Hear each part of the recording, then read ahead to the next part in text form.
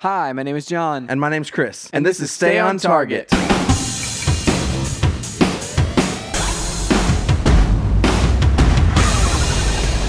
Hey everybody, welcome to Stay on Target. We are your hosts. You can find us online at stayontargetpodcast.com. That's right. This week, we are joined by the amazing and illustrious Cody Moffett. Thank you. I'm glad you guys have finally recognized my amazing illustriousness. Yes. We have you on, Cody, because this is episode 450. 9 straight years of this podcast. Oh my God. I know. Well, sort of, like, because it's not 50 episodes, like, even. Well, it's close. It's close. I mean, at this point, what are we? Like, what is 2 times 9? 18? 18 weeks off? It's fine. Yeah, we it's probably 18 week drift. But we've probably also skipped, like, a couple, like, we skipped the holidays sometimes. We skipped, we've probably not had an episode here and there. So you probably are very accurate. It's real close. I know it's real close. This week, we're going to review the Book of Boba Fett whole series. Book of Boba Fett. Yeah, is this series 1? Is there going to be a series 2 of this? I don't know. Even a season? I don't know. I hope not. Let's hope not. Yeah. I feel like, before we get, we're going to save it all for later, but I do feel like this does set a precedent for Star Wars television that, like, you kind of got to watch them all. Because, all of a sudden, something can happen, and you're like, I feel like going into whatever the next episodes of Mandalorian season 3, which is already announced, would be, or like Ahsoka, the series, like, I'm going to be lost at that point, So yeah. What's next? Is it Obi-Wan? Obi-Wan? Yeah, in May, right? Yeah, May they announced that. I guess that's part of the news. Is it 5th or 25th or something like that? 25th. Which it's the 25th of May, which is the 45th anniversary of Star Wars: A New Hope. Interesting. We'll see if that measures up to the occasion. Nah. I mean, it might. I mean, it's it's. I was watching a clip earlier of Ewan McGregor on the Graham Norton show talking about how he chased down some kid who was speeding and blew a stop sign in his neighborhood, and then he pulled up next to him and was just screaming at him, and he could see on the kid's face like the realization that Obi-Wan Kenobi was screaming at him. Was very upset. Yeah. Jeez, what a narc. That was so hardcore. I mean, but at the same time, yeah, you risk the lives of the children playing. Yeah. Obi-Wan doing the work, the work of the Jedi Council out there. We're going to review that. We have some news to talk about, some Nintendo news. But first, Cody, what have you been up to this week? Oh gosh, not a whole lot this week. I tried to go to Florida and I got bored and I turned around and I came home because all I really want to do is play video games. How far away did you got? How far did you get? I got from Michigan. I went to like Asheville and then I was like, which I feel like that's so long. That's enough. That's like, what was it, like 12-hour drive away, like something like that. It was like 2 days. Yeah, I did like 6 hours each day. I went to Kentucky and then Asheville, North Carolina, and I had coffee at some hipster place that John recommended to me. Never been there. In Asheville? In Asheville. Asheville's like the most hipster town I've ever been to. I was very surprised. I mean, I'd heard that it was very hipster, but like, wow. I mean, it was cool. It was the Austin cool, of the South, the San Francisco of the East Coast? Yeah, I mean, it was cool, but overwhelming. Like, there was art for sale and stuff, and my Midwestern brain did not know how to handle it. Like, art? Does it have a cow on it or a fence? No? Okay, I don't want I'm out.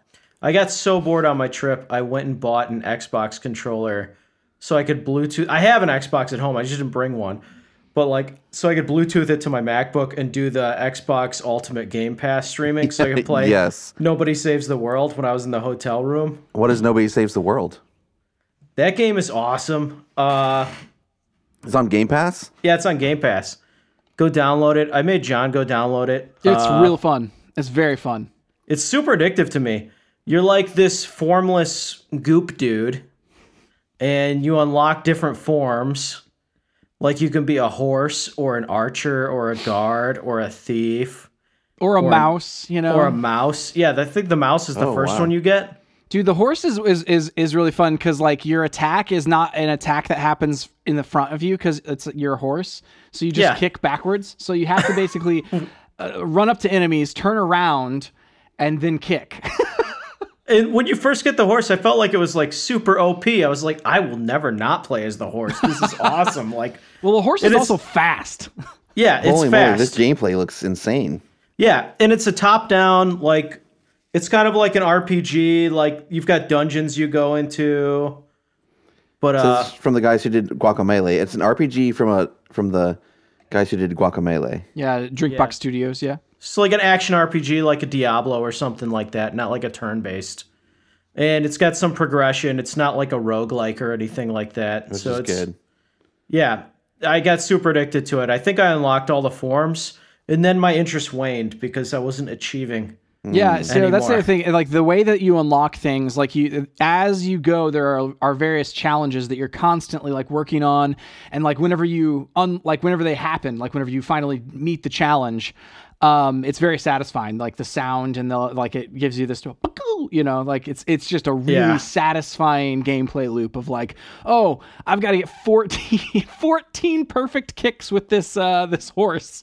Yeah. Oh, I've got to rush into people like and take them out, you know, with my bites on the mouse. So yeah, it's a fun time. And then you get to be able to like eventually you can combine like the different abilities from the different forms. That's right. And that's what really makes it like really interesting strategy wise. Dude, poison all day.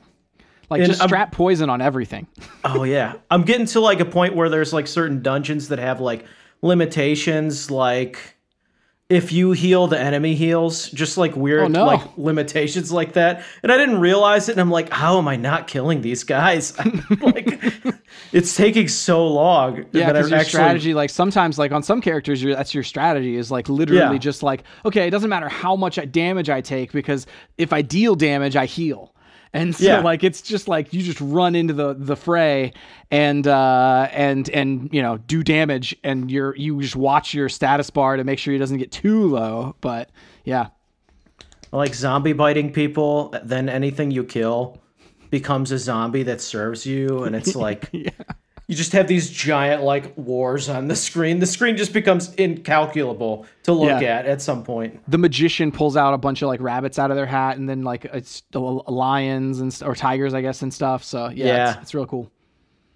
Very fun, top down, 2-dimensional, but not like pixel art. Yeah, it's like hand drawn. Yeah, it's like hand drawn. It's really beautiful looking, I think. I'm gonna have to play it. Stylistic. Stylized, like in the way that Guacamelee is like stylized, in the way that like Shank before it was stylized from the same studio. Like it's like hands drawn, but like in a very unique aesthetic.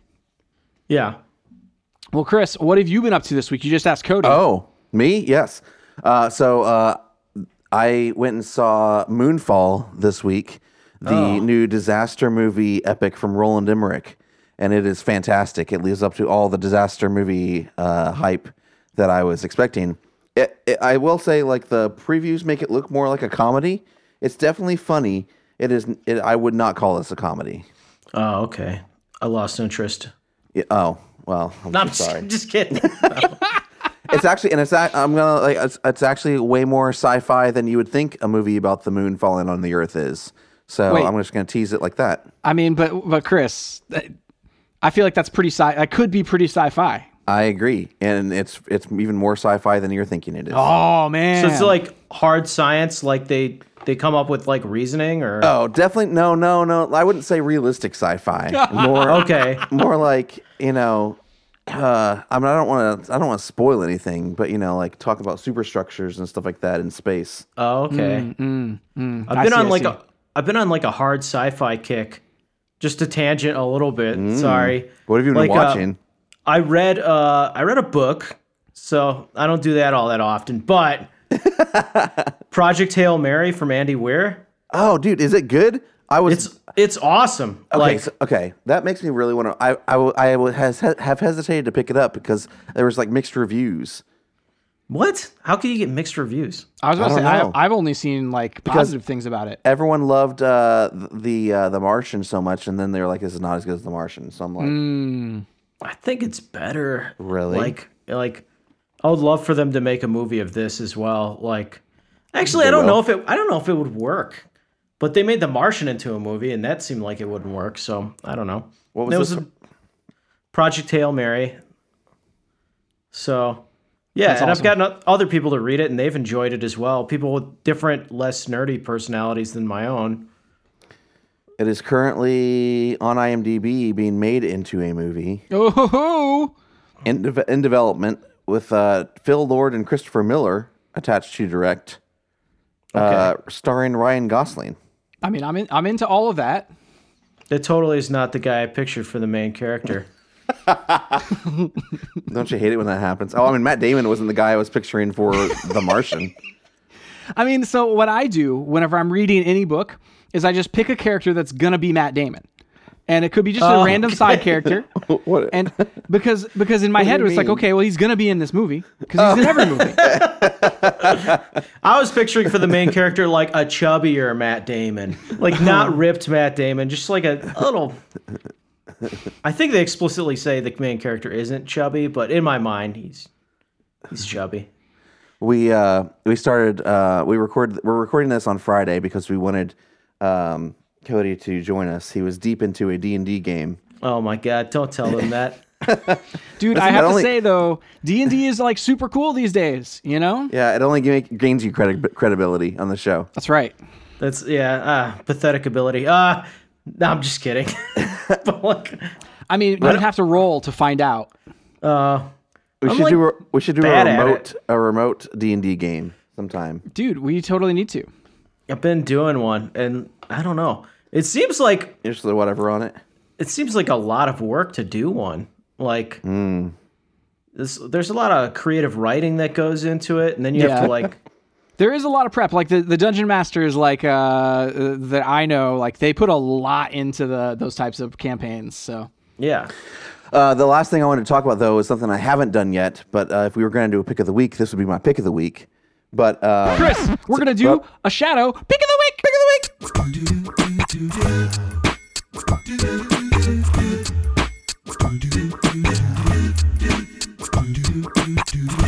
But it's just for you. So just for me. I'll do one too. Tomorrow, this weekend, I'm going to the local theater to see the Beatles get back the rooftop concert in IMAX. Oh wow. I don't know exactly what. I guess it's just going to be. I don't know. Did you watch Cody? Did you watch the Disney Plus? No, I didn't Beatles watch doc? it. Oh man, it's so good. I love the Beatles, but like, I try not to pay attention to any artists I like in terms of like personal life or learn anything about them because that's always been like bad. Just ruins like, it for you. Yeah, it just ruins it. I don't want to, keep them at a distance. I just like the art, not the artists. Yeah. So this is the way it's just described. The Beatles' unforgettable concert on the rooftop of Apple Corps' Savile Row headquarters on January 30th, 1969 will debut as a 60-minute feature in IMAX at select AMC locations. So I'm hoping it's the whole thing, which if it's the whole thing, it's going to be like it's going to be the same songs like a few times, like because they Okay. recorded them a couple times. Well, so in that documentary, they play the whole thing. Like that's the first time that you'd seen all of that show. It's not all of the whole thing, though. It's not like because they don't show all of every song. I didn't think, did they? Yeah, they did. So is this just the back half of that Yeah, I think documentary? it's the back just chopped 30 off minutes and of put that. in IMAX? Yeah, I bet you that's just the back 30 minutes of that. Sounds like your pick of the week's going Or down. 45 man. minutes, I guess it would be. Listen, I'm gonna go see. I'll report back. I'm excited. It's on a big giant screen. Gonna be able to see the pores in John Lennon's nose and 7.1 surround sound. Who did the hopefully. Atmos mix? no, I have no idea. It doesn't say at all on my Interesting. ticket stub. Yeah, because it's in Atmos on your like if you have like an Atmos like device or whatever for Disney Plus or whatever.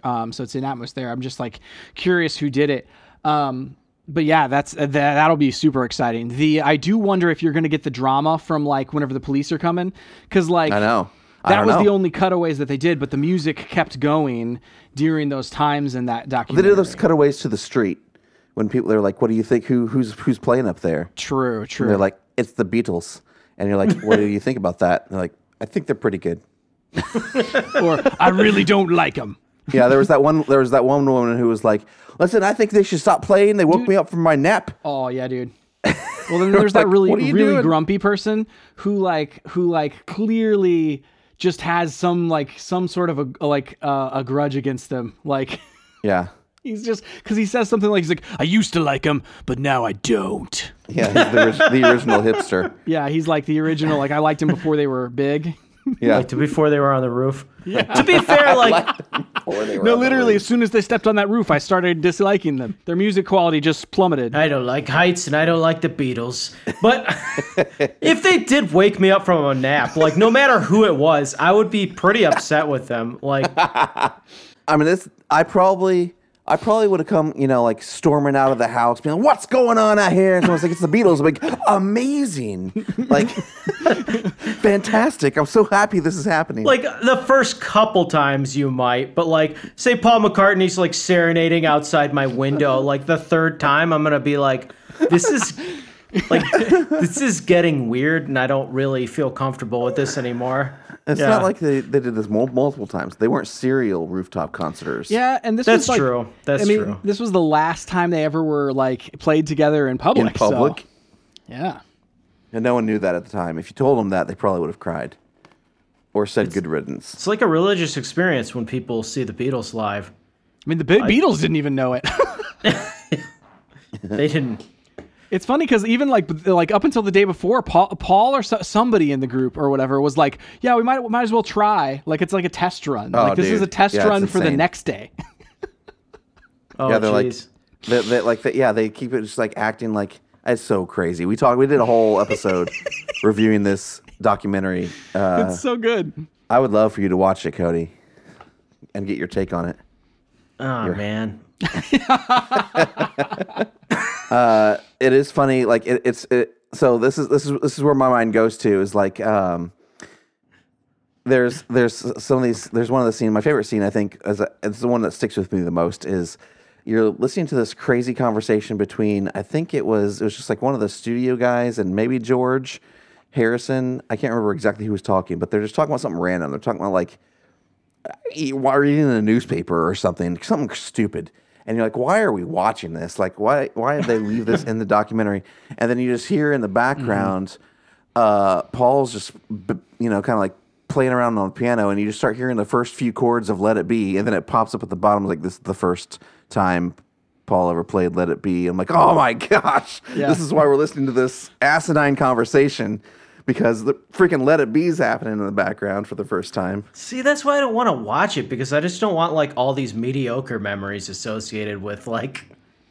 It was pretty special. It's pretty great. Chris, my pick of the week, if I were to have a pick of the week this week, is the new game mode in, I guess it's a limited time mode is the only bummer, in Apex Legends. It is a control mode, so it is a like a domination where you have 3 points on the map and you run in and you can you cap those points, but it's in Apex, and it's a 9 versus 9 infinite respawn type of a situation. So it is basically the closest to a Titanfall style experience that you can probably have on more current gen tech and stuff. Because Titanfall 2 is like it's an older game, that sort of thing, and the servers are and so like if you want to play like a Titanfall, that kinetic movement sans Titans, then this is the place to get that. So How long is it around for?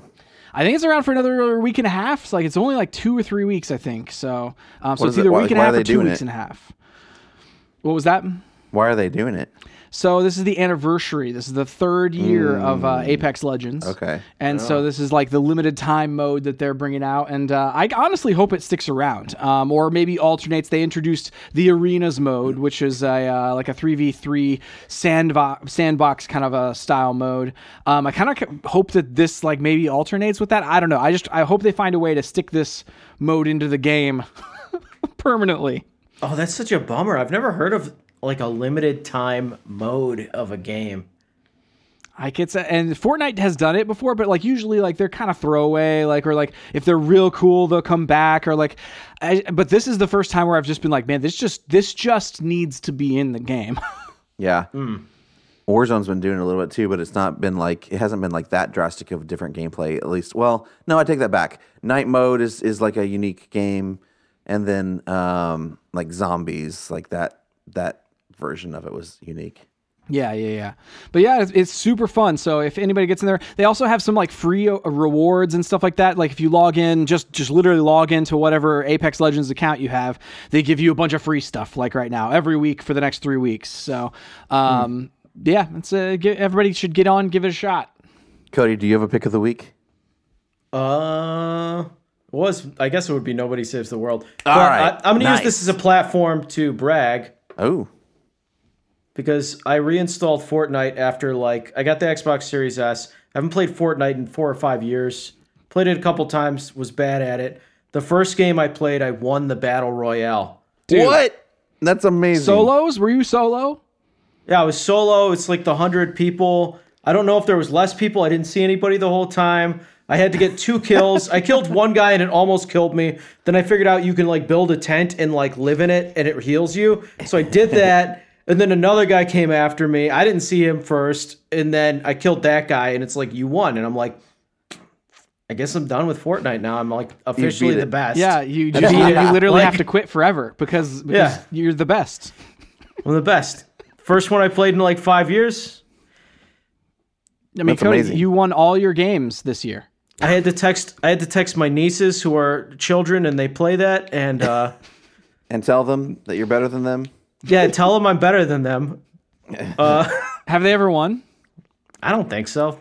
That's the funny thing. Like I love that these games, like those types of battle royales or whatever, are so fun. Even if you don't win, that there are literally people who play them all the time that just haven't won. I never win at anything, so that like made my week. Like, dude, it's a good feeling to like. I'm gonna have that on my gravestone. Like, won at Fortnite once. Yeah. Didn't even practice. I outplayed 100 people in that game. Yeah, 100 people. I mean, they were probably all 7 years old or whatever, but like.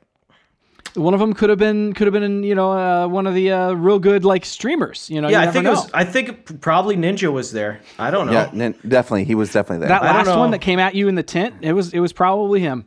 Yeah, I was out of the tent by then, but like.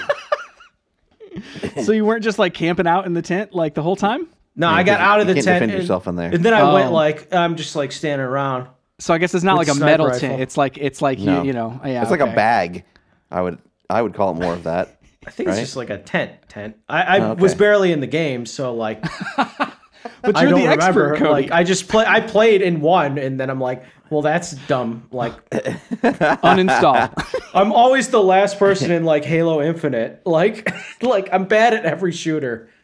So, dude, I still have not played Halo Infinite. We still need to play Halo Infinite together because like I've only played it separately from you. Oh yeah, I still play the old Halo. Dude, I loved that. The Master Chief Collection one is really fun. That was really fun. Halo Infinite, like they switch up the controls a little bit, so if you go from that to that, it messes with you. Oh, dude, the grapple is so nice. I do want to call out. I forgot about this, and you're reviving memories in my brain. There's all this hubbub about BlackRock Galactic, and every single time, Deep Rock Galactic. Every single time you guys hopped on, I was like, "Hey, I'll be home later," and then by the time I got home, you guys were done playing. You're like, "We just finished a chapter." I'm like, it's a lot of work, Chris. I'm never gonna play this game. There was that, and then there was also like I feel like I heard a lot of talk about like, oh man, whenever that zombie game Back for Blood comes out. Oh yeah, I love Back for Blood. I think it's awesome. I don't understand why people hate it. Like, It's a they blast. they hate it. People hate it. yeah, I see stuff on the internet like criticizing it. I mean, anything you look up on the internet, you'll find people criticizing it. But Yeah. I'm like, this is basically Especially on Reddit. exactly what I wanted. Just Left 4 Dead. More That's Left what I 4 want. Dead. It That's was, what I want. yeah. It was More for Dead. basically everything I Yeah. expected it to be. Like it had, it has that card system or whatever, which I really actually liked. Once Yeah, I figured thought out it was what gonna. I thought it was gonna suck, and then I'm like, the cards are actually sweet. This is awesome. Yeah, they're Do very they? fun. Is it still free on Game Pass? Yeah, Yeah, we Dude. should all do it. There's an update. They did a couple updates. I am for it. I want to play it. yeah. I guess it's fun. Like, it's fun for me when you have friends because even if you die, it's still really You fun. can still Yeah. watch it. And, yeah. But Well- if you were playing with randos, maybe it is bad. And we don't know. played the same level, like I think 3 times. Like, how many times do we play the ferry boat? Like, where you get on that ferry boat. few and, like, times. run- a few times, but like every time, drastically different and drastically like it was different fun. Like every time it was fun, but for a different reason. Yeah. Super emergent gameplay that replayable in a lot of different ways. Last time I played it, the boat blew up on me, and it was still fun. I died on the boat. Trapped on the boat. When you see the winning player cinematic, and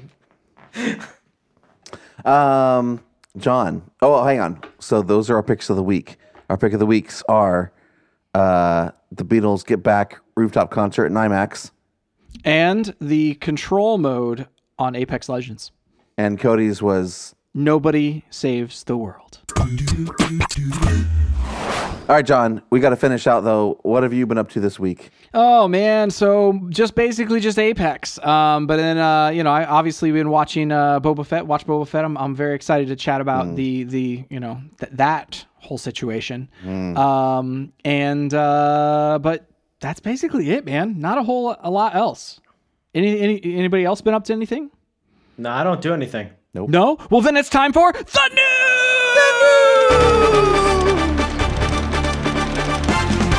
The news. There was a Nintendo Direct this week, which it's hilarious because like I didn't expect there to be a Nintendo Direct, but yet there was, and so we're gonna talk about a few things that were announced at the Nintendo Direct.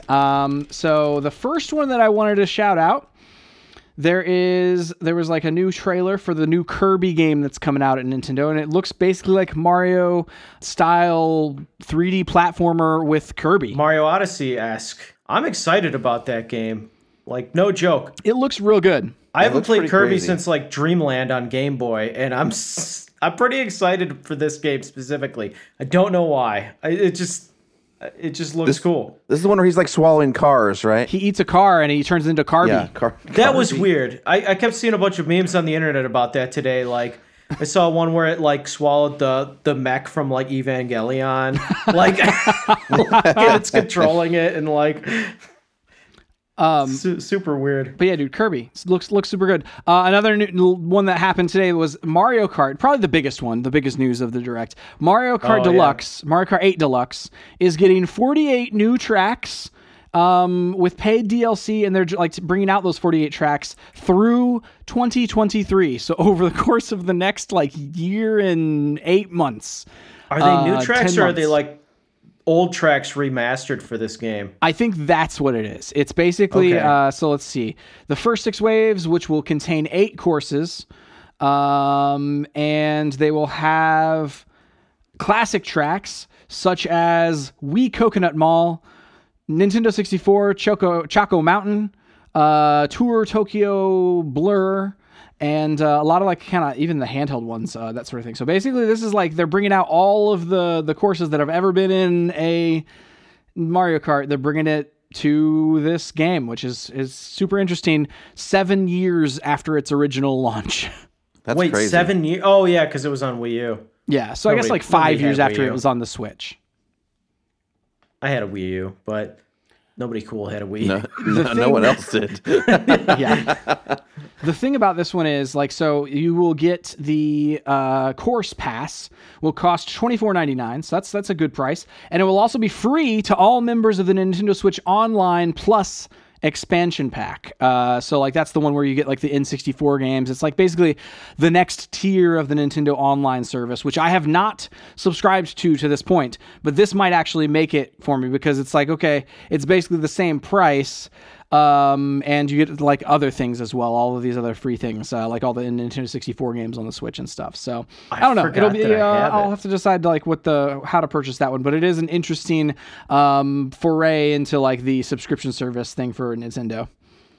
They're not good at internet stuff. Well, No. and it's like they were very quick on the DLC on this game too with the 5 years. So let me see. Mario Strikers, new Mario Strikers was announced, a soccer Mario game, which people loved that back on the Wii. Chrono Cross Remaster announced for Switch. And then the one that I really wanted to talk about, there's a game that I have has been on like my to play list for a long time, and it is called Live Alive.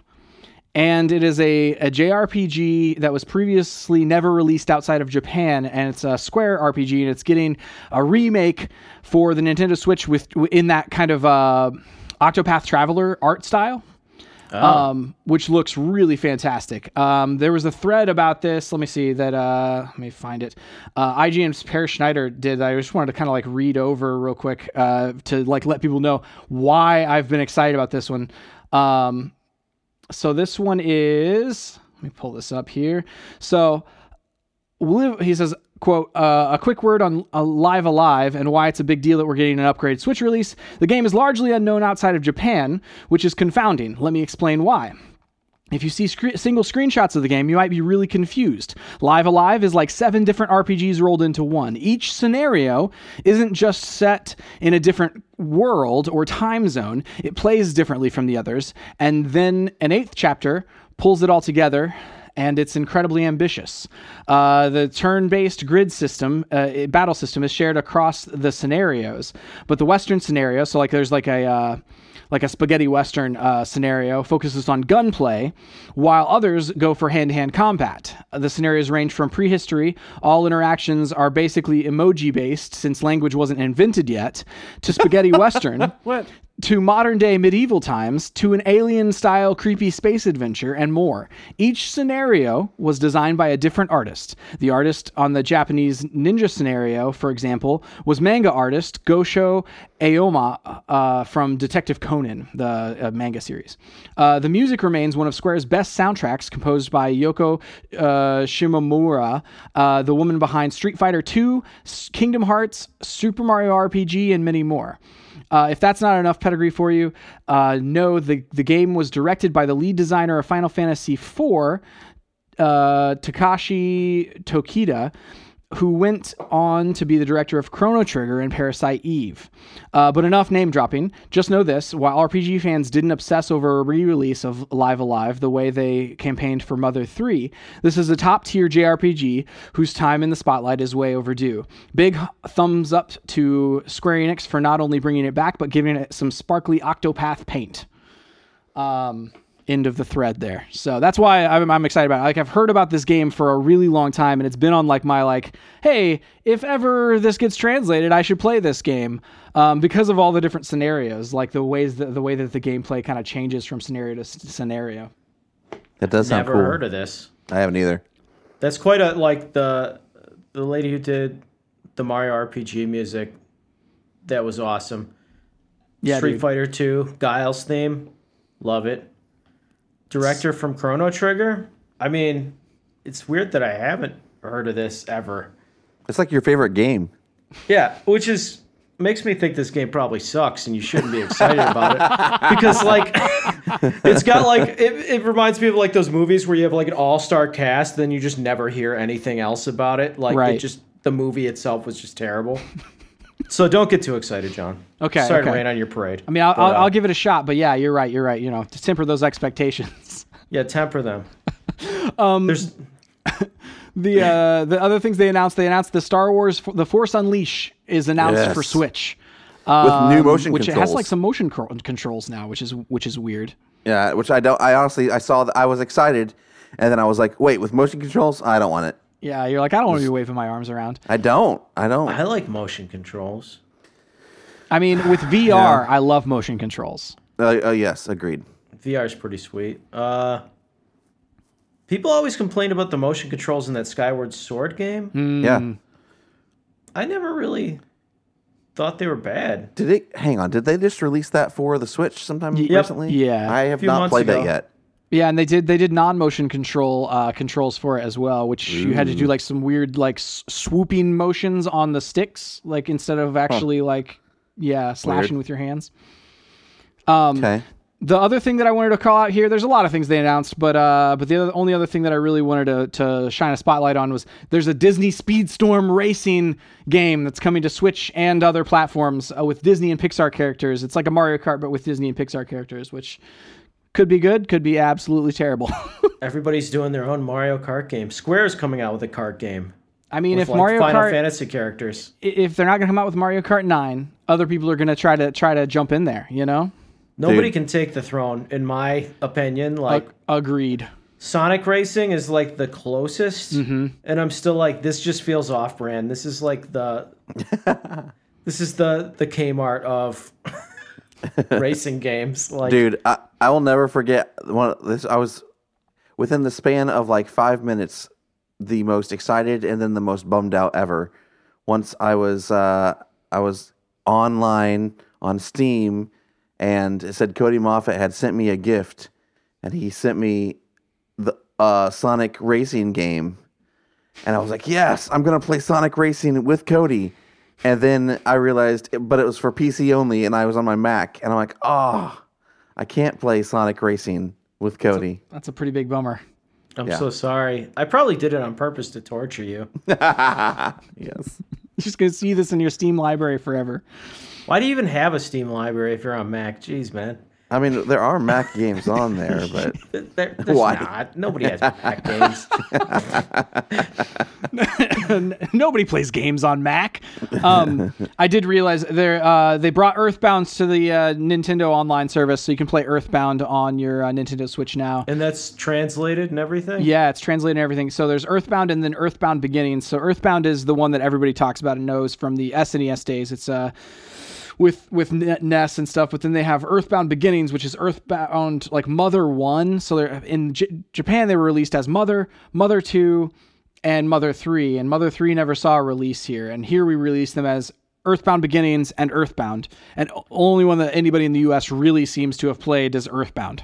So Yeah, I think there's some deal like a bunch of fans did a translation of Mother 3. yep, you can Or find something it. like supposedly like the programming and the scripting was like super complex.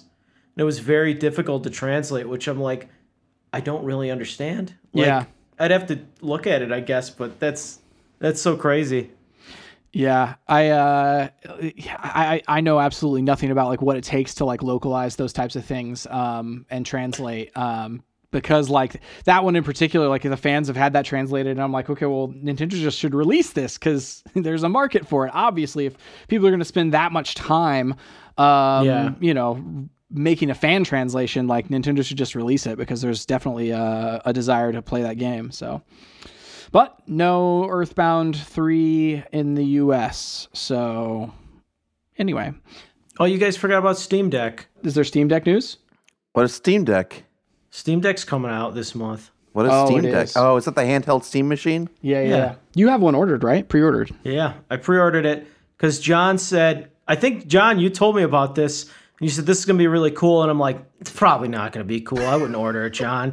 And then I looked at it. And I was like, this actually looks awesome. I'm going to pre-order this. It's like $5 to reserve, and then you can pay. And then I'm like, John, I pre-ordered it. And you're like, you told me not to. And then you couldn't do it or something. Yeah, Like, it was that too sounds late. about right. That sounds about right. I screwed you out of your pre-order. And yeah, I took it's it, basically. only the one of us who like wasn't like on board with this thing got the pre-order. When is yours going to ship out?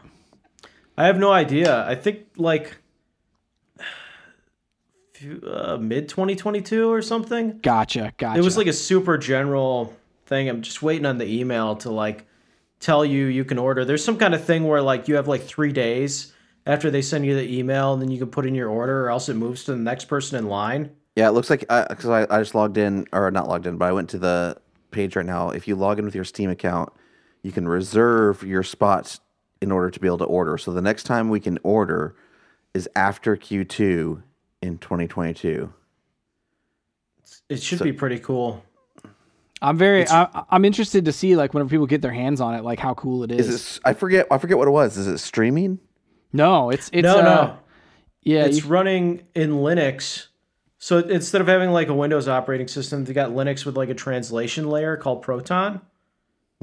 So you can run Windows native games in it, and it works pretty well from what I've been hearing. And like Steam has been working on Proton and upgrading it so that translation That makes me want it. layer is better. Yeah. So like my initial thing was like Valve sometimes just like doesn't support products after putting them out. Yeah, like the Steam box. Yeah, like they tried to do the Steambox thing like a decade ago, and it just Yeah. never like they're trying to get third parties in on it. But I'm like, as long as this thing works, like you don't need them to support it because Right. you just play all your existing games on it. Like, Right. I guess you'd want them to continue releasing updates for Proton for things like they had to do some special workarounds for like anti-cheat software. I mean, that would make sense. Yeah, that's super interesting. Like, and it is such a interesting piece of technology too, because it looks gigantic. Like it's bigger than the Switch, which is like super fascinating. But you can dock it and like put it on your big TV as well. And so it's like for an entry level kind of a PC power situation, like it's definitely a interesting option. I feel like price for performance is pretty good. That is the news. It's time to talk about Boba Fett. Oh man, Boba Fett. You mean the Mandalorian? Boba Fett. Actually, we gotta be spoiler free. We've already been spoilery, too spoilery. How do you be spoiler free? Actually, I don't really know. Like we kind of gotta like just. I mean, I agree. I mean, on a high level, I guess we just kind of talk about. Do you recommend this this series? It's hard, Chris. It's hard. Who's like listening to a thing about the Boba Fett series that is also not watching it? What? Who's like listening to a thing that is about That's the true. Boba Fett series? Like, who in your audience has not been watching the Boba Fett series is what I want to know. Yeah, that's a good question. And why would you click on this episode at all? Yeah. Or like get to this point, like where we say this is the review. But on a high level, I really enjoy the music. It's real good throughout. Yeah. The directing is very ups and downs. There are a couple of episodes that I really love the direction on. And like some of the best episodes of Star Wars television that we've had. And then there are some episodes that are not. Probably some of the worst. Yeah, some of the worst. Like we have it's a roller coaster of highs and lows as far as the direction goes. I don't know about the music. I very much enjoyed it. It seems like it's like good and like I enjoy the theme, but I feel like the theme does not describe my Boba Fett. Like it's like kind of like almost like Irish and wistful or something a little bit, and I'm like, this doesn't seem to like thematically fit like the like Mandalorian had that like cool westerny kind of whistle thing. And the flute. yeah, and Boba Fett is not to be spoilery, but he's kind of like a crime boss in this series. Like, shouldn't he have like a mandolins or something like? So I guess like The Sopranos. Like Godfather, like yeah, just the do theme the doesn't. do the generic mob boss thing. Yeah, I mean, I also was on the side of things like the first episode hit, and I was like, it's interesting that basically they're going for the exact same thing. Like this is like the Mandalorian expanded universe. It's a Western, but is in the Star Wars universe. And Yeah. I like that, but it's also like kind of a little bit of I feel like somewhat of a cop-out because you end up with it feeling a lot like the Mandalorian, but like a knockoff version of it sometimes. I so badly Yeah. want to get to the spoiler section so we can talk about this. I know. In real Okay. terms. And then acting. Overall, I enjoyed it. I think the main cast is good. I think that's about all we can do without spoiling this thing. All I can truly criticize is that weird spin move that one dude made in the final episode. So I'm actually fine with that one. Oh my gosh! But I was done at that point. We gotta spoil this thing. all right. Let's the spoiler clock is a winding down, and we're gonna spoil this in 5, a 4, a 3, a 2, a 1. Cody, throw out a spoiler. Mando's in it. Yeah! It's the best part of the whole series is when Mandalorian shows There's up. 2 Mandalorian episodes hidden inside of the 7 episodes of Boba Fett. Yeah.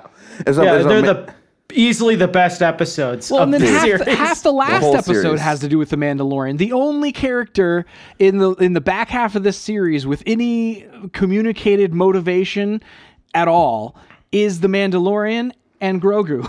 Yeah. Yep. So here's the thing. and the mechanic lady. I love the mechanic lady. I She's do my too. favorite So like good. side character, and like I kept realizing like she's really familiar, and I looked up her like IMDb. She was in a weird Comedy Central TV show that was on, and I always skipped when I was a kid because I just didn't get it. Where she's like an older lady that is also going in high school. She's like in high school or something. Super weird. It was called Strangers with Candy. Crazy. She's amazing because she reminds me of child Anakin in all the right ways. Like where What? I Yeah. don't get that at all. I feel like like she feels to me like she would be Reba McEntire's next door neighbor on Reba. I don't know if I've watched enough Reba to understand. I mean, She seems like a Cheers extra or something yeah, to me. yes, like, yes, yeah, something yeah. like like that. very sitcom-y. Yep, very sitcom-y. thing- That's what I mean. Yeah, I guess like the thing that makes a good like side character to me is like they immediately come on, you immediately go, this person is super interesting and super strange. Like this is in the Star Wars universe in particular, is a good side character in the Star Wars universe. Like is that they're super strange and there's something like super iconic about them or their personality, and you don't need to know a ton more. All you need is that one little like hook, and then they just are that character for forever in your brain, and then goes on. Like similar to like Boba Fett. It's like whenever he first came on as like a side character in the original trilogy, super cool armor, very very intense lines, and that was all we knew about the character. And we were better off. Yeah, Cody, tell me your take on what Boba Fett has become. Okay, so I'm finding out more and more. I'm a very casual Star Wars fan because I have to like Wikipedia everything that's going on to like get context. I don't know any of the characters' names or anything. Some of my friends have like disavowed this show for its sins against Star Wars already. Like, As is the case with literally every Star Wars thing that is ever released at this point. and yeah, so, but I overall liked it, but I feel like it's not. I feel like, and this might actually be factually true, and I just read it somewhere. I feel like Mandalorian was supposed to be Boba Fett. Like that character was supposed to be Boba Fett, and then they couldn't use him for some reason, so they just made a new guy. I mean, he's And the now- cooler version of Boba Fett. And now Boba Fett is like caught in this other thing where Mando took over the plot lines that were intended for him at some point. And because like Boba Fett's an orphan, right? Grogu's an orphan. There's like that parallel kind of like plot line going through there. And I'm like, I could see why they would write that for Boba Fett I know- to humanize him. Yeah, I in know. some I know. way. At one point, Favreau did have like a treatment for a Boba Fett movie, but I don't know if that is like if that's what he turned like the Mandalorian into, or if he potentially just borrowed ideas, or if it was like, oh, this is a whole new thing that I'm telling, because he's also been involved in the Clone Wars. He was the voice of Jon Favreau was the voice of one of the Mandalorian characters in the Clone Wars, and so like he knows a lot about like Mandalore, in which case Boba Fett is just definitively, by the lore, George Lucas himself is not a Mandalorian. He's just a bounty hunter wearing the Mandalorian armor. So Interesting. Okay. Here's the So thing. maybe not. Yeah, like what went into this, and we kind of did a like first half of the season review, and I'm kind of glad we did it when we did because before it devolved into like where I was like, oh, this is what good television is like. I mean, this is I came into this, and I've been pretty open on this podcast. I'm not a fan of Boba Fett. I always thought he was the dumbest character. He shows up, he kind of halfway does a job, and then like completely loses all control to a blind and gets knocked into the Sarlacc pit by a blind Han Solo by accident. Like that's just like the lamest way out for a character. Yeah, when you write down like his achievements, like on paper, not a good look for Boba Fett. Sure. Like he just kind of shows up, he looks badass, and then he falls into the Sarlacc pit, and then you never see him again. But like he looks so cool. You can't. So cool. You got to capture that. You have to be there. Like You have to be there. Totally. He looks so cool, and he's so, like mysterious in the original trilogy of like, who is this guy? What is he doing? He's a mercenary bounty hunter. I don't know that necessarily like his backstory makes me like him any more or less. I don't know, with Jango and being a clone and all that kind of stuff. I think it's more complex by like with in Clone Wars with his relationship to Cad Bane and the fact that he shows up here. Yeah, so like that's the other thing is like in the Clone Wars, like so there is a let me think of who did it. I'll find it. But there's been like people who write about like episodes of Clone Wars that because it got canceled when it did after Disney bought Lucasfilm, because that show was airing on Cartoon Network and Disney wanted to cancel Clone Wars so that they could launch a Disney series. It basically there was a whole series of Clone Wars episodes that had Boba Fett as a teen being like semi-raised by Cad Bane that just literally never happened. Like the only exchange that they have in Clone Wars is they look at each other across a prison cafeteria, and Cad Bane nods at Boba, and it's like, okay, I don't know what that means, but like they were foreshadowing a series of episodes that never actually were produced, which is a shame.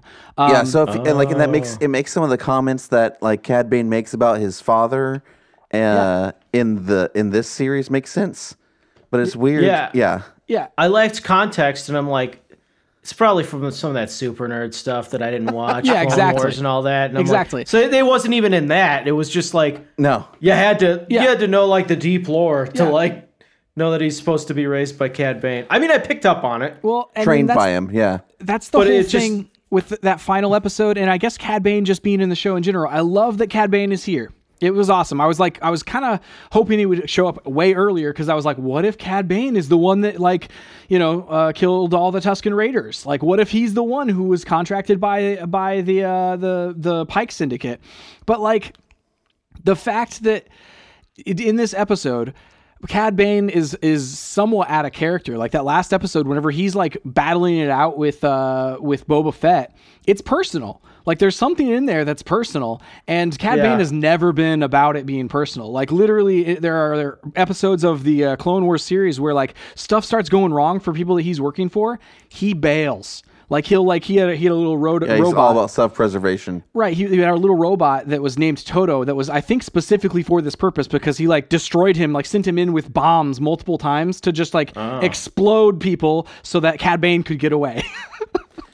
Yeah, it's like, as like a casual observer, Cad Bane was the Boba Fett of this series. He shows up, he looks super badass and cool, and then just kind of he's like a real nothing burger. He just like he kind of like he kills a couple of people or like injures one severely, kills another, and then like that's it. Dies. Yeah. He accomplished a little more, but do you think he's dead?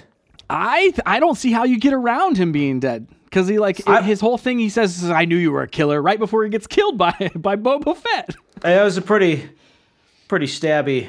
It was pretty stabby. The only thing that everyone's pointing out online is that as soon as he gets stabbed, the little thing starts beeping on his chest, and it's there's an audible beep and a flash that you never see it stop. Oh, okay, interesting. I was wondering why they'd kill this guy off so quickly because I'm like, he seems super cool, but they did it with Boba Fett, and we didn't see him for like another 40 years or whatever. Right. So Yes. Oh my goodness. I mean, so it's interesting. This is the thing. He was so cool in live action. I'm like, oh my gosh, I want this. I want him to be in everything now. And I was actually upset when they killed him. I was like, I don't like this. I liked him better than Boba. Yeah. As somebody who loves that character, and that character is like so good in like all of the episodes with that character in Clone Wars are great. Shows up in Bad Batch as well. So if anybody watches Bad Batch, like that episode is real good. In fact, he like goes toe to toe with Fennec Shand in that episode, and they're like both amazing in that episode. But like to kill him off in this manner in such a what I view as like a uncharacteristic behavior, like where he was like, well, he shouldn't even walked out on that street. Yeah, he why walked out on that showdown street because Boba was there. Boba. There's no reason. And we don't or there's a reason that we don't know about. Like, it's like, well, you haven't shown us this reason, and that's just bad television. I mean, here's the thing. Boba is just boring, dude. He's just like this old guy who just talks like this all the time, and that's all he does. That's his shtick. I liked episode 2 with the Tusken Raiders a lot. But, the Tusken storyline was more interesting than the main storyline. Oh, dude, totally. And it's funny because as soon as we stopped the Tusken Raider storyline, that's whenever Mandalorian came in. Like, that's whenever it became the Mandalorian. It's like, okay, well, if the today story for Boba Fett is not interesting enough to carry this show, maybe we should have figured something out, you know? And I think oh, go ahead. I didn't think Boba Fett could be a main character. And it kind of like almost proved it to me. Like, he's always like a cool side dude. I mean, and that's didn't the thing. have like protagonist potential, and they try to make him into a protagonist, and I'm like, this is not like, this ain't his vibe. Yeah. Well, and I still don't understand why he was doing what he was doing, other than for glory. But like, why not just settle down in a small corner of the galaxy? It's not like he was trying to make everything better. He was just trying to be in power, which is weird. And like, and his whole thing, like the end, he says something like, he's like, he's like, I'll never get used to this. Like, where he's basically, it seems like they're trying to communicate that he's taken this town, and now he's like legitimized it and trying to make it like his Tusken Raider family. But like, it's just, it isn't delivered in a way that actually like makes sense. And I don't like leaving if you're going to tell this story, there should be the extremes. Like in the first episode, whenever we're in the flashbacks, he should have like been vicious. But he offers to like cut the other prisoner free. He was just a good cut your bonds. And it's like, he just never has like a character arc of like, I was mean and spiteful, and now I'm like veering to good. And then additionally, at the end, we leave it on a question of him being like, I don't know if I'm cut out for this. And I don't like leaving that question out there because like, well, what was that was the one thing that we've been trying to achieve this whole time. And now you're going to leave me on a question of like, whether or not that was even like worth it. I don't know. I didn't like that he was so morally good that it made me feel bad for the choices I would have made. Yes. Like, he goes back and saves that prisoner in like the first or second episode, like you were saying. I'm like, I wouldn't have done that. I would have let that guy die. Like, real talk. Yeah. Guy's dead. Yeah, I mean, like, he I would not have helped the Tuskens. I would have just tried to get to safety. Like, yeah, so that first episode, I would have been fine if like, oh, I saved the kid. Like, that's the only good thing that he did that whole episode. Yeah. Like, if he was like super mean to the other prisoner, or like didn't even try to like cut his bonds, and like the prisoner calls out to warn everybody that he's running away. But like, anyway, it's just he's a very one-note kind of a character throughout the entire series, and like you said, I just don't understand pretty much anybody's motivations aside from some of those side characters. So he just wants to do good stuff and hang out in his bacta tank. That's his whole thing. Like, I also I was very disappointed by the lack of extras in this, and by that I mean this is supposed to be this bustling town, and even at the spaceport, I'm like, this is just not enough people walking around for this to be a bustling town. And then especially at when they're in the final episode, they're setting up like these people are in this part of the city, these people are in this part of the city. I'm like, how are they at all keeping an eye on anything in this city? There's not enough Yeah. of them.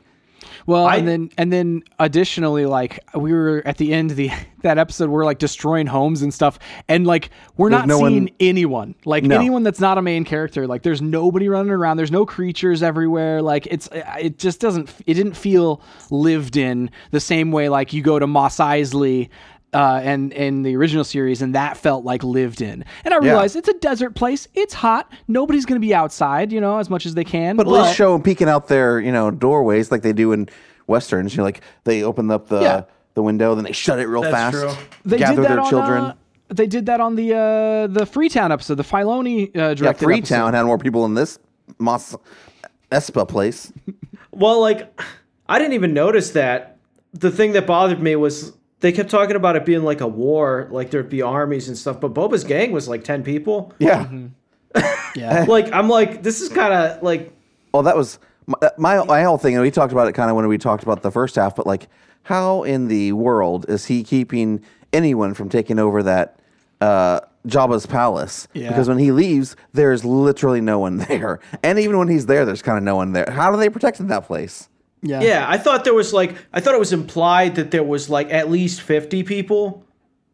Like in the, like, because they have like cooks and all this other all stuff. droids. Or at least, like droids, but like, it's a real skeleton crew. What is he ruling? Like, Yeah. I love at the end whenever like this was something I thought was funny and I really like love legitimately. At the end, whenever they're all standing on the street talking, the rat catcher droid is standing there with them. Wait, I did not see that. Yeah, Oh my gosh, really? I need to go back and look. so good. That so was it's really the point is they have very few people, but like it's still too few people. Even when you're making the point, there's too few people. Yeah. Yeah, Well, yeah. in the idea that they're just showing up at this random bar, being like, and he's like, "I'll protect you," and like, from what? Like from you walking in the door? Like, why did we didn't need protection? Like, Everybody Yeah. in the town is just like, we don't care. yeah, and he Like, still didn't protect them. They got blown up. Yeah, I mean they did a lot of town damage. there was a lot of town damage. If I was in that town, I'd be very upset. Like, let's not have a war right here. Yeah, I don't know. It was weird. That was weird. I do not like. I've come to the conclusion. I do not like Robert Rodriguez as a director. I think his pacing is real slow. Spy Kids is great though. No, it's not. His blocking, how he just kind of fills the frame, and the how he has the actors move around and stand is just awful. They all look awkward or like way too like over dramatic, just standing in random places. I'm not a fan of his directing. All the episodes he directed, I'm like, are the worst of this entire Yeah. series. I mean, he was also the showrunner. Like that's the whole thing. Is like this was this was his show to run and set the tone for, and the episodes, like you said, of his, like, were all like they rank in the bottom 3 episodes of this whole thing, and like where it's like episode 3 is at the bottom, episode man, it's hard. It's a toss up between episode 1 and the last episode, and then it's everything else is above that. So yeah, and like the only thing that I like of his that like where I'm like, oh yeah, I definitively can name a movie that he's directed that I like is Desperados. Like, but it is because it is outrageous that I like it, and that vibe doesn't necessarily work with like a Star Wars,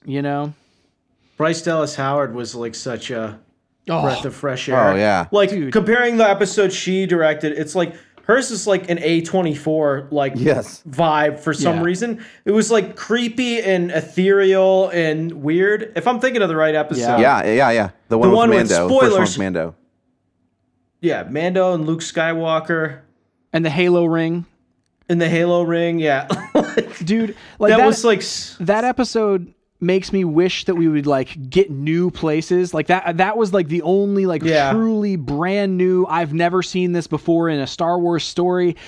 like environment, and the way that like the presentation was on that, like that was like 10 out of 10, like top tier kind of Star Wars content for me. Where like he goes down there and like has the dark saber training and talks about it being heavy, where like Sabine Wren, whenever she's in Clone Wars and training with the dark saber, she goes, oh, it's getting lighter. He's like, yeah, because you're letting it guide you. And he's like obviously resisting the dark saber in these battles, so it's getting heavier. And like it's just the amount of like lore and the amount of like depth, and then the gorgeous direction of that episode and locations in that episode, like just top tier, you know. It's amazing. Was it the same episode? The one on Luke's planet? No, that was the next one. And Dave Filoni directed that one. Okay. Which is also top tier Star Wars. Oh, yeah. I mean, that was my favorite part of the whole thing. And I'm like, I want this series. This is the series I would watch. Like Luke training Grogu. So what did you guys think of Grogu leaving and the choice that he made? Totally. I liked it. Yeah. I was for it. I was glad they did that. I'm pretty sure they hinted at it. The fact that like Luke laid out the choice at all was like pretty obvious that like, of course, Grogu's gonna pick to go to Mando. I hate the Jedi. Like, I mean, I'm a casual Star Wars fan, but like anytime they focus on the Jedi stuff, I want them to go do the Old West stuff. Like Mando is the best thing. Like Mandalorian is like the best Star Wars thing I've seen that I really have enjoyed. There are things about that episode that I love, and there are things about that episode where I'm like a little frustrated by. But the first thing that I love is that in Star Wars, there's always this subtext of like the Jedi are flawed, like, you know, where essentially like their resistance to attachment. Yeah, to attachment is like a huge error and blind spot for them in the prequels. And that's a huge thing. And what we've never kind of investigated the flaws of the Jedi in a direct story. Like we either have it as the subtext to the Anakin turning into Darth Vader situation, or we have it in the backstory of Kylo Ren. But like we don't ever, like we haven't really investigated that as like a, man, here's some Jedi making some pretty hypocritical and not great decisions. Because you think about, like, he talks about like, oh, not having attachment. It's like, okay, well, what do you experience? Like, you seem like you just saved the galaxy with your best friends, and now you're talking to me about like, you know, whether or not we should have attachment. You know. Well, like to me, like I started thinking about that a little bit, but I was like, well, this is the thing. Either way, we have to get to the point where Luke has made such fatal errors that he inadvertently creates Kylo Ren.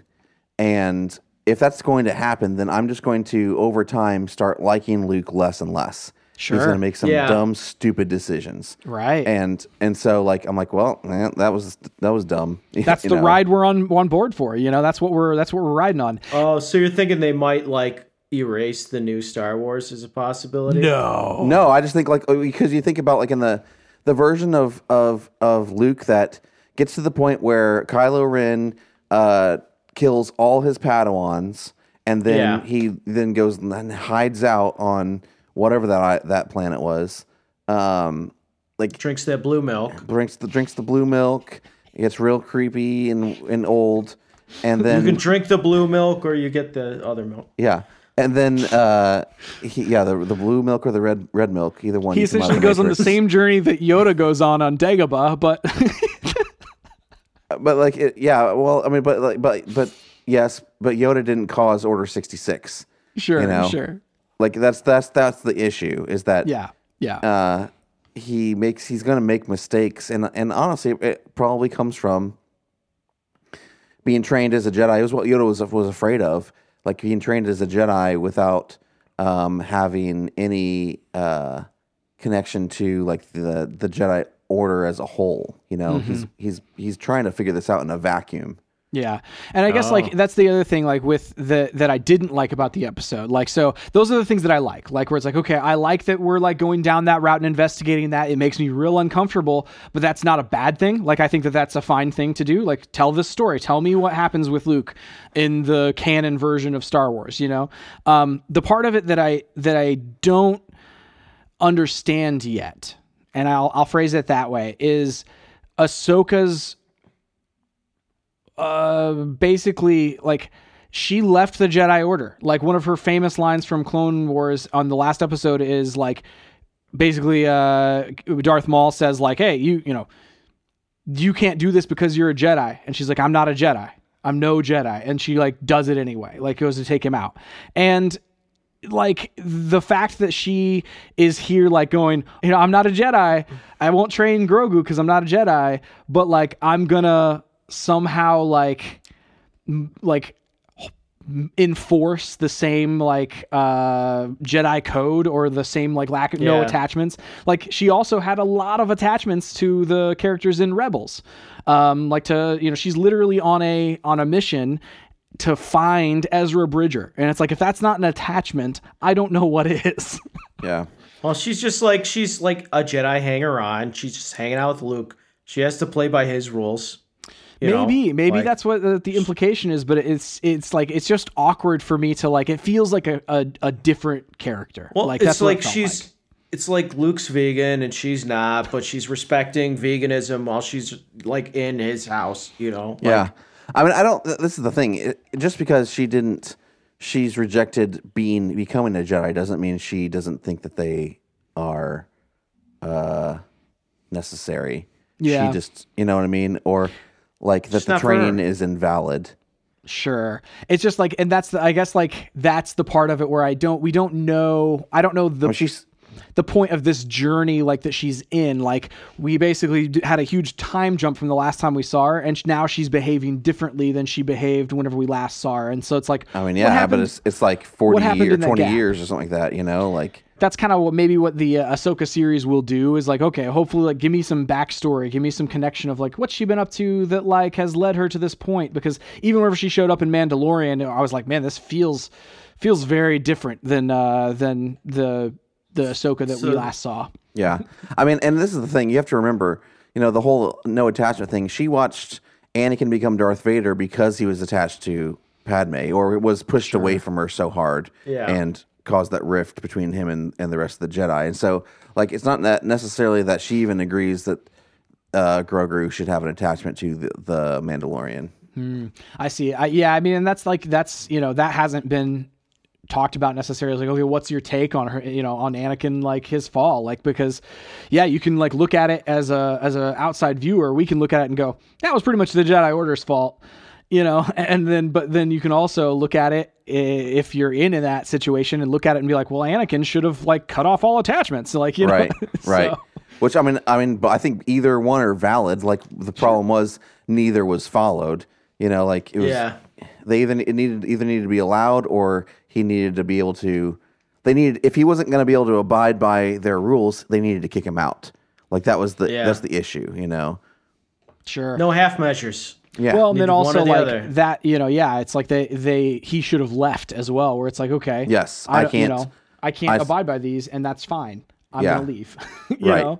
That's what an Anakin of integrity would do. Right. And then like you figure like they were in the middle of the war, and so it's like, well, at the very least he didn't want to leave in the middle of this war, you know. So I don't know. Yeah. I mean, don't make excuses. He killed a bunch of children. Oh, dude, he's terrible. Not making excuses for Anakin, Darth. Let's John is an Anakin apologist. Yeah, clearly. Yeah. Anakin apologist. There's revisionist history here. No, you didn't want to leave him. There's a war. No, dude. Like this is the thing. Upon watching the original like the prequel trilogy in the Attack of the Clones, the second one. The dude literally goes and kills a bunch of Tusken Raiders, all of them, and like admits to it, says it, like I killed them all, like, you know, the children, the women, like all of them, and like at that moment, Padme and whoever, like that's the point where I have to suspend my disbelief, because like she should have just like bailed, man. Oh yeah, you're Well, like I got a mass murderer here. I just mass murdered people. My And thought it's was it's like, you need to get out now. maybe the Tusken Raiders aren't like quite sentient. Maybe it's not that big of a deal. It's like I mean, we've seen them in this and in Mando, and they seem pretty Yeah, darn they have- sentient, dude. they seem pretty sentient. They're But they gave so that weirded me out when like Boba's hanging out with these Tusken Raiders. I'm like, they're not like people though, right? Because you can just kill them and it's fine. So I thought they were like a subhuman. There was some kind of like speciesism going on. I mean, But no. I think that like even George, like whenever he wrote them, like he wrote Tusken Raiders as like their name, but then he has like a derogatory name for them where they call them like The sand sand people. people? Yeah. And so it's like I think like that's all baked into the like world and lore that like George Lucas had built. Wow. And it's like they're this oppressed, marginalized people that were indigenous to this place, and then they're just there, you know, and people don't see them as human, and that's the flaw. But this is the thing, though. Like, you know, but just kind of close the loop on the Luke stuff. Like, that was my favorite episode of the entire series was the Luke episode, and like. Oh yeah. That's really what I mean, again, if I could get a whole series of Luke, just like, let's follow, regardless of where it ends up, we know it's heading toward Kylo Ren killing all the, like, let's watch this train wreck in slow motion. Like, that's, you know, like, that's what I Yeah. want to see happen. Well, and I think that part of my own like where I wasn't satisfied with like Luke's arc in Last Jedi was that we didn't see it happen. Was that it happened Yeah. off screen, like Yeah. and so like now that we're seeing it happen, it's like, all right, you know, let's see it.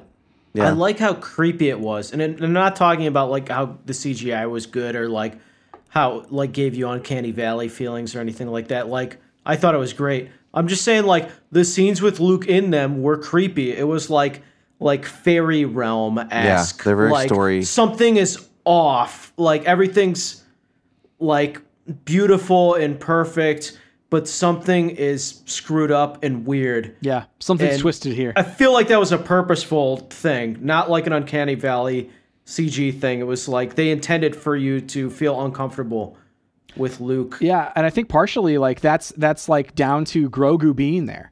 Is like Yeah. we know like we feel, or at least I feel like Grogu doesn't belong here. Grogu belongs with the Mandalorian. See, I'm still know? I'm still not sure. Like you know, I asked you guys what you thought. Like, I was kind of like, I was hoping that he would kind of stay there because, like, this is my thing. It took so long it took the first 2 seasons of Mandalorian to finally get him in Luke's hands, and we were so happy when Luke shows up and he gets him and he goes off with him. I was like, yeah, this is amazing. And then like we turn around like in a series that isn't even Mandalorian, and like, oh yeah, he's just gonna peace out, you know. Yeah, but like I think they're We setting. fo- up, yeah, go ahead. Sorry. like it was supposed to be like bittersweet when he hands him off, and you're supposed to feel like bad, like this is wrong. Like the real Luke was the friends we made on the way to Luke. Well, this, you know, but like, who, okay, Yeah. but like we sent him to Luke to protect him, from the people who were trying to find him. And well, now are we throwing that whole idea out the window? I guess that's true. I forgot all about that. Luke promised. He said he's like, you know, I'll teach you to protect yourself. And I think that was regardless of whether or not he like was gonna stay as a Jedi. And I think we saw a little bit of that in the Mandalorian, like not in the Mandalorian, sorry, in the Book of Boba Fett, the final episode there, where basically Mando kept setting him down and being like, oh, wait here, I'm gonna take care of this. And then like the expression on Grogu was just like, all right, you know, I can do something though. I mean, I'm not lying. I love the interaction and the dynamic between Mandalorian and Baby Yoda, and Grogu. I just think that we've possibly violated the ideas that we put forth in Mandalorian season 1 and 2. Well, we'll have to see because, like, yeah, if some people are still after him, then you know it's possible that like that like isn't solved. We still don't know Mandalorian season 3 why, is. other than his blood that they wanted. But like, we still don't know why hardcore everyone's after him. And we don't He's know got who those either. midi-chlorians. All the midi-chlorians. Yeah, we don't know who either because it's a like, and my thought is, what will probably happen in Mandalorian season 3 is we'll probably have more memories come back to Grogu, and that will be like a catalyst. And then we'll also have we'll have the reveal of who was after him, as well at some point. So Grogu is such a weird figure. Like, I don't know if you guys have talked about this, but like, he's like 50 years old, right? yeah, Something like that. Yeah, or was it 100? But he's a baby. Like, developmentally, he's like toddler-ish. Yeah. I mean, So Yoda is was, Mando ever gonna see him like become a person? No. no, and like so Yoda was 900 and change whenever he like died in Return of the Jedi. Yeah. And so so like whatever that like Percentage breaks math down is. to. So Yeah, like if he died because of old age, which he did. divided by 50, It was like 950 or something like that. So if we do like the occasional, like 900 would be like our 90 or like our 80. So it's like 900 divided by 50. Wait, is this how you would do this? Well, I'm just saying, like What 900, we percentage? can just lop a zero off to make it like equivalent to human age. Yeah, so 90. So like Yoda was very Five. old, and He's 5 90's years old. very So yeah, he's 5 years old. so it makes sense. So like by the time he's like 210 or something, it'll be like 21. 21. Yeah, Yeah, you can there's- drink. There's like no way. Like Mando's gonna have to pass off Baby Yoda to somebody. You can just get that time stuff Ahsoka did. Yeah, so yeah. that's You fine. can just jump forward. But yeah, dude. The that temple was destroyed, so I'm not sure if they would ever pull that one again. Maybe there would be another one. I don't know. It was I'm still thinking about those Tusken Raiders. That is true. Anakin just genocided them. Yeah, dude. Yeah. Nobody cared. No, nobody batted an eye. dude. Like nobody thought they were human enough to care. He's a freaking war criminal. The whole, like, they clearly have a culture and everything we see in this new series, and it just wrote off. And I'm sorry, I'm just thinking about it. I'm like, I'm upset now. Yeah, I'm upset. I don't. Way back whenever I rewatched those to like before the whatever. I remember being like, wait a second, that's terrible. I'm canceling Amidala. Canceled. But Oh yeah, yeah, what do you think like, about the Naboo ship coming back? Whose ship is that? Oh, yeah. They seem to imply that it was like Amidala's ship. Well, it's the ones that Because they said it was made for the queen or something, right? yeah, it's the ones their that guard, yeah. weren't didn't that's what Anakin wrote in. Obi-Wan and did Anakin drive it? So that's the one for episode 1 where Anakin went into like that's the ship, the Naboo fighter that he blew up the blockade. He like accidentally crashed into the space station and landed by the core and blew it up from the Okay, inside and out. then flew back to Tatooine. That flew back to Naboo. Well, why? Okay, yeah, but how? Okay, how do we know it's Anakin's then? How did it end up back on Tatooine? We don't know that it's specifically Anakin's, but like that's okay. like that's where we've seen it before. Okay, my beef yeah. with this ship thing, regardless of like the history and the lore and all that nerd stuff. I mean, I'm cool. I don't care about this stuff. But like, he had like a house. Like his ship was his house. Mm-hmm. Where does he go to the bathroom in the new ship? Oh yeah, that's true. How does he like? How's he Where eat his does meals? Grogu's crib go? Dude, like, he had a whole like freezer section where he would hold his Yeah. bounties, carbon Yeah. frozen. Like he had an like, armory. yeah, he had like a fridge, like where he would like basically like put them in it, and it's like, okay, now I can deliver them freeze dried to whoever. And Well, it's like, where's well, he you got going? that anywhere? I don't know. Like, what is Mando all about? These days. Now, to get the money, basically to go and get the ship, he Single dad stuff. he did the Single dad stuff. did that bounty on the Halo ring, but that's about it. oh my like, goodness. yeah, he's basically homeless, living out of his car with his son. In a van down by the river. I mean, not even a van. No, Chris. not even a van. He went No, from not a hashtag van life to hashtag. Speedster. a He's hot having a sports middle age car. I don't know. crisis. Like he's literally in like a 2-seater speed Yeah, car. I agree. I mean, yeah, but she didn't have one of those. This is all she had. Can you imagine just flying through space? Like how cramped up. Like Grogu, they show him in the bubble thing in the back where the droid goes. And that's just like, how long does it take for them to get places? I know it's like way faster, It's Yeah. got light speed on it, so light speed, but still like it takes a while. it does. Yeah. Yeah. Anyway, but yeah, it's not a practical choice. That's No. for sure. No. Dude, that's about all I've got to say about the series. Like I really liked some things, like episode 2 with the train. I really enjoyed that scene, or that whole episode. That was cool. With the Tusken Raiders on the train. I still wanted to talk about. I wanted to talk about the mods and how much how much I disliked them. Everybody hates the mods. They're the worst. Like, here's my thing. This is the reason I hate them, and I can make a good case for it. It's not just the fact that they were the Power Rangers. Okay. And had the colored speeder bikes. It looks like they're like the colored speeder bikes. They look like you know how there were action figures back in the day where it's like, oh, this is like Batman but underwater Batman. It looks like the Power Rangers, but like off-brand. Star Wars. You know? Off-brand. Here's my issue with the mods. Beetleborgs. And I say this realizing that, like, okay, I know that Darth Vader is a thing, but like, hear me out before we jump on this. Nobody's going to argue in favor of the mods. Okay, man. great. I feel like I haven't heard John speak, so I feel like John might like the mods. I don't like the mods. I like the modder. Okay, yeah, he's cool. Thundercat. Thundercat. Here's the thing. Love his music. I don't think that it makes sense for Star Wars, and this is why. Technology in Star Wars is constantly breaking down 100% of the time. Even the droids, all the time, malfunctioning, doing stupid things, like always breaking down. And you're telling me that these people who have experienced this their entire lives are going to strap this to vital body parts voluntarily to technology that, if we follows the rules of Star Wars, will break down in spectacular fashion.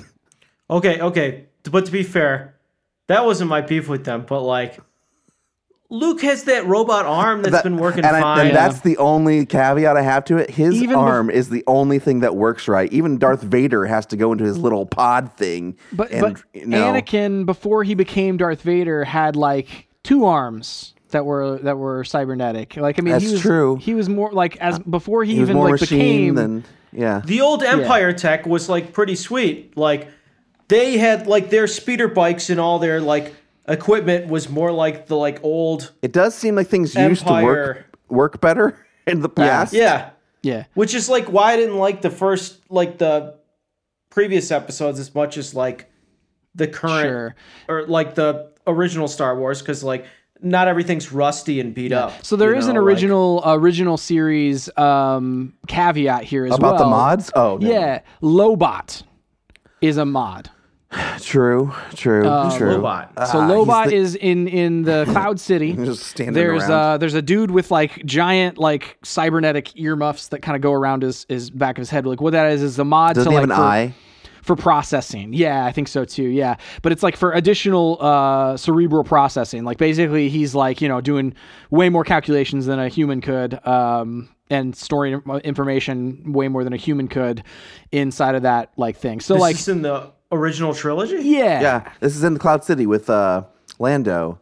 He has like this pad thing. I think he's like writing on or something. Yeah, on his like arm or whatever. Yeah, he's bald. I mean, the mods were like a British biker gang or something. Dude, part I can't get past. No.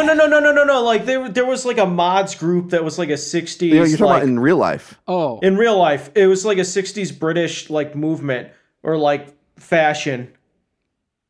Did it look exactly like these guys? They looked a little bit like these guys, like Sans Cybernetics. The other thing is, Chris, the bikes that they have,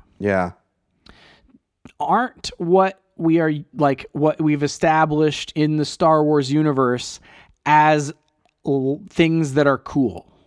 So like what we've established is like, okay, this is like top of line hot rod looking stuff is like the chrome ship that Amidala rode around in. But that's like because she's royalty, Exactly. But like that is like what we idea as like a super like fancy vehicle. These things don't look like that. No, they look exactly like Vespas. Exactly. Yeah. And so anyway, it's just it was odd. And then also like you're telling me also that this group of people, like I'm supposed to like this group of people who basically just stand around and look cool in their town and steal from other people in order to spend that money to mod their bodies and bikes more. Like that's what they've established is like that's who they are. Is they rob people and then use that money to enhance their mods and like that. Okay, so and so it's like I don't like them just off the bat. real fashion goes against the grain. That's why they look odd and different than everything else in Star Wars. Because they're super fashionable. Yeah, okay. They use all the water they get to wash their shiny bikes and keep them like from rusting. All the water they steal. Yeah, how are they doing that? I don't know, but they're doing it. I mean, they care about fashion, and you guys just aren't fashion conscientious enough to understand the mods. The modder, the person who modded like Fennec Shand, like whenever she came back to life, and like Thundercat. Yeah, so he is super cool in this. Like I enjoy like because he's again one of those like a great Star Wars character where you're like this person's super odd and I like that in this interaction, but I also don't need to know much more about you, you know? Where it's like there's clearly something there that like could be told, some stories that like are behind the scenes, but I don't need to know them because we're, you know, doing something else. So like that's one of the reasons why I liked that character a lot. But like their characters, like I don't need to know anything more about them, and they're not very quirky or cool. Thundercat's way too cool to be in the Star Wars universe. Like he just looks really cool when he's on screen. There's like they have like his bass playing and stuff when he first shows up. Like they have Thundercat songs. And I'm like, this is just way too cool. Like everything's supposed to be kind of like British Muppets and stuff. And then you got like Thundercat. Too cool. Too cool for Star Wars. The sheriff. What do you think's happening there? Dude, I love that guy. Is he getting his own series? So I had to look that up. I didn't know who was in the Bacta tank. Because they make you think it's going to be Chrysanthemum, and then Chrysanthemum's not in it. And then they show the thing at the end with Thundercat and the dude in the tank, and I'm like, is that the kid from Game of Thrones? Joffrey? But no, it was Joffrey. I had to look it up. It was the sheriff. I guess. Cobb Vanth. I love that character, and like the episode that Dave Filoni directed. It's the start of the Luke Skywalker episode, where he's standing there, like he basically like you know ambushes those Pike Syndicate people out on his fields. Like it's just such a presence, and like you want to go straight up just Western. That's the character. I would watch that show over another season of Boba Fett. Dude, I would love to watch that show. Sorry. No, you're good. Like the phrase that he uses where he's think about it, you know, and it's just like think about it. You know, like and it's like clearly this dude says that like 14 times a day, and it's threatening every single time. That's true. So, like in defense of Boba Fett, there's 7 episodes, and a few of them, like 3 or 4 of them, are not like as awesome. 3, okay. 3 of them are I would say actively bad. So like Mandalorian, like season 1, there were a few misses. Yeah, I agree. But we gave it a shot because Mandalorian was so cool. But in this one, there's so few episodes that like the ones that are bad really go against the whole series more. And I guess like for me, it's the fact that the worst parts of the series to me were the now Boba Fett, like the current Boba Fett. Like it's like, okay, the past stuff, some of that was real cool. Yeah. And then we had like all of the Mandalorian stuff, and that was real cool. But the fact that the least compelling part of it, and the part that like just completely, I don't understand anybody's motivations, I don't understand anybody's goals. The fact that the part that drops the ball is the now Boba Fett, like the current timeline. This is Boba Fett as of today. It's just not. It's like, well, if all the cool stuff happened in the past or on this other show, why don't I just include the cool stuff and you know the here and now stuff? I don't know. It just seemed like a vehicle to put all these other things together. Yeah, I mean, I would have been cool if like the show had just instead of also they run those 2 storylines at once, just start the entire series with him coming out of the Sarlacc pit, and then going chronologically through the past, and that being the story. But see, Chris, then the back half of the series is super lame because all the cool stuff happened in the past. Oh, Yeah, I see what you're saying. Well, then they should have written a better story. Yeah, I mean, and I don't disagree, and that's the part of it that I just like. It was very strange to me. Like, it has ups and it has downs, and the ups are like real high with like the Mando stuff, and then the downs are like pretty down. You know, episode 3 was a very, very low point for me. So Well, they didn't make Boba Fett any cooler in my mind. no, they lost a lot of credit for Boba Fett in this series. Like, yeah, and to be fair, that was like following Boba Fett's legacy of Yes, I agree. looking cool, but ultimately being ineffectual. but really, Chris, they actually made the only Boba Fett, the best Boba Fett. They just Boba Fetted the Boba Fett. Yeah, they fetted the Fett. They overfetted, if anything. Overfetted the Fett. So, unrelated to all the actual like storyline and all that stuff, like, are they not allowed to kill human-looking characters on screen? Dude, I don't know. Mando 'Cause, like- chopped that guy in half Oh, really? Okay. Yeah. through the Because there's table. like, I noticed That scene was brutal. all the bad guys are like fish people and stuff like that, and like all the good guys are like people, save for like Grogu and Chrysanthemum. If Couple you can call droids. him a good guy. Who, Chrysanthemum? Yeah, Chrysanthemum, who knows who's... Like, Chrysanthemum is a big wild card. I love the fact that we didn't, like... I was worried that we were essentially going to exit this series and have, like, killed off all of the cool characters that this series, like, introduced, like Chrysanthemum.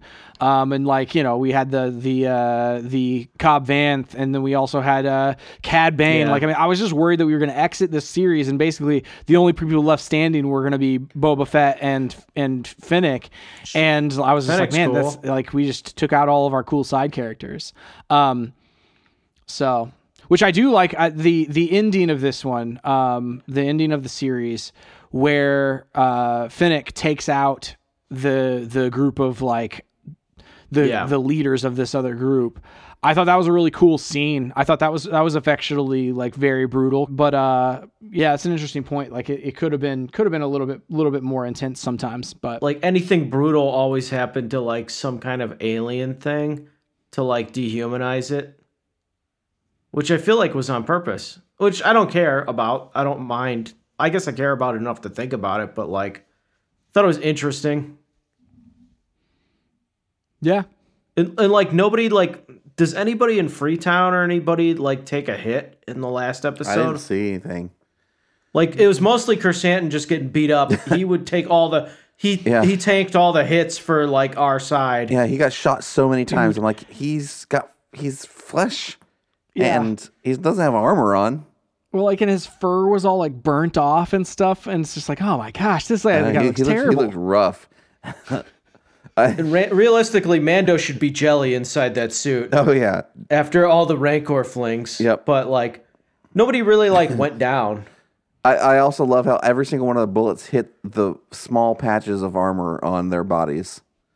I was wondering about that. Like, do they have like elbow covers? I think they do. Like, I mean, yeah, but they're so even in their chest, it's so like they have so many spots, and just literally just shoot them in the legs, like take them down, and then maybe the connector part's like mithril armor too. Like yeah, I mean, he Grogu did make has. Grogu the under chainmail. like the the chainmail. chainmail. maybe. Mithril. The thing though, that I find like I think it just comes down to the delivery of that action in a lot of cases, because you do have episode like the episode where he is like with the Darksaber, where Mando takes out and he cuts his own leg with Oh the yeah, Darksaber. yeah. And so it's like he literally like that was one of those things where it's like, man, this like the severity and like the seriousness of what they're doing was communicated there, whereas in the last episode it really didn't feel like that severity was communicated. Yeah. All right. Well, What do you guys want to rate this series? Give it a B-. Like I enjoyed watched and enjoyed it, but like some of it was a little weird. Like I was like still happy to watch even the weird stuff. Yeah. But yeah. I'm gonna give it a 7.5. Like I honestly, I would never rewatch this thing except for those 2 episodes of Mandalorian. But see, that's the thing is those 2 episodes make up for like Yeah, otherwise this thing's so a much. 6 to me, you know. right. Yeah. Like, and that's the thing is like there's the like I'm trying to come up with like how am I gonna like average this out? Because like if I think about those 2 like 10 out of 10 episodes, it's like okay. But then if I think about the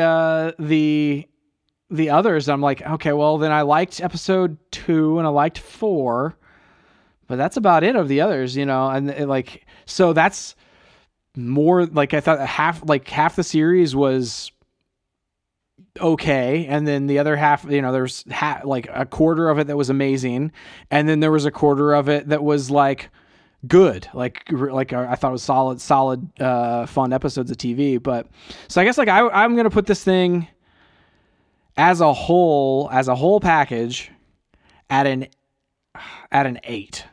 Oh man. Because even bad Star Wars is still Star Wars to me. So like one thing I forgot about and I wanted to ask you guys about, what'd you think of that like Godzilla King Kong sequence with the Rancor? I thought that was cool. That was the coolest part when of he's that. climbing the tower.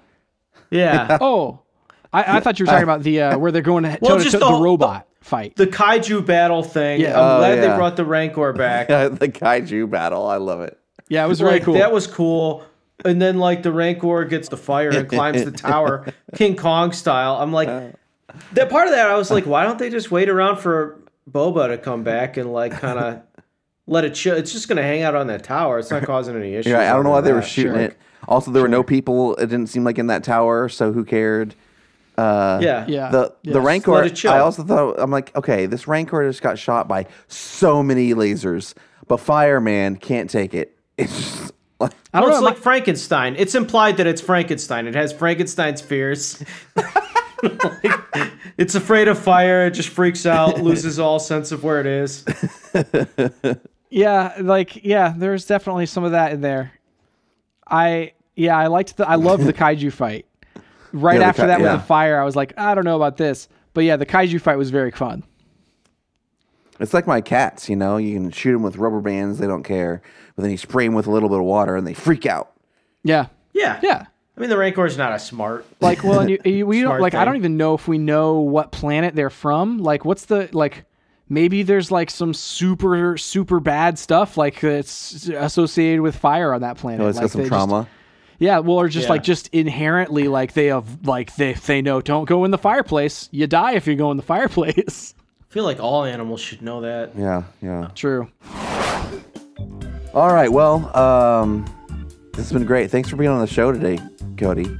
Yeah. Phenomenal. Yeah. So yeah. that- And sorry about all my specious comments about the Tusken Raiders and how they're subhuman, not people.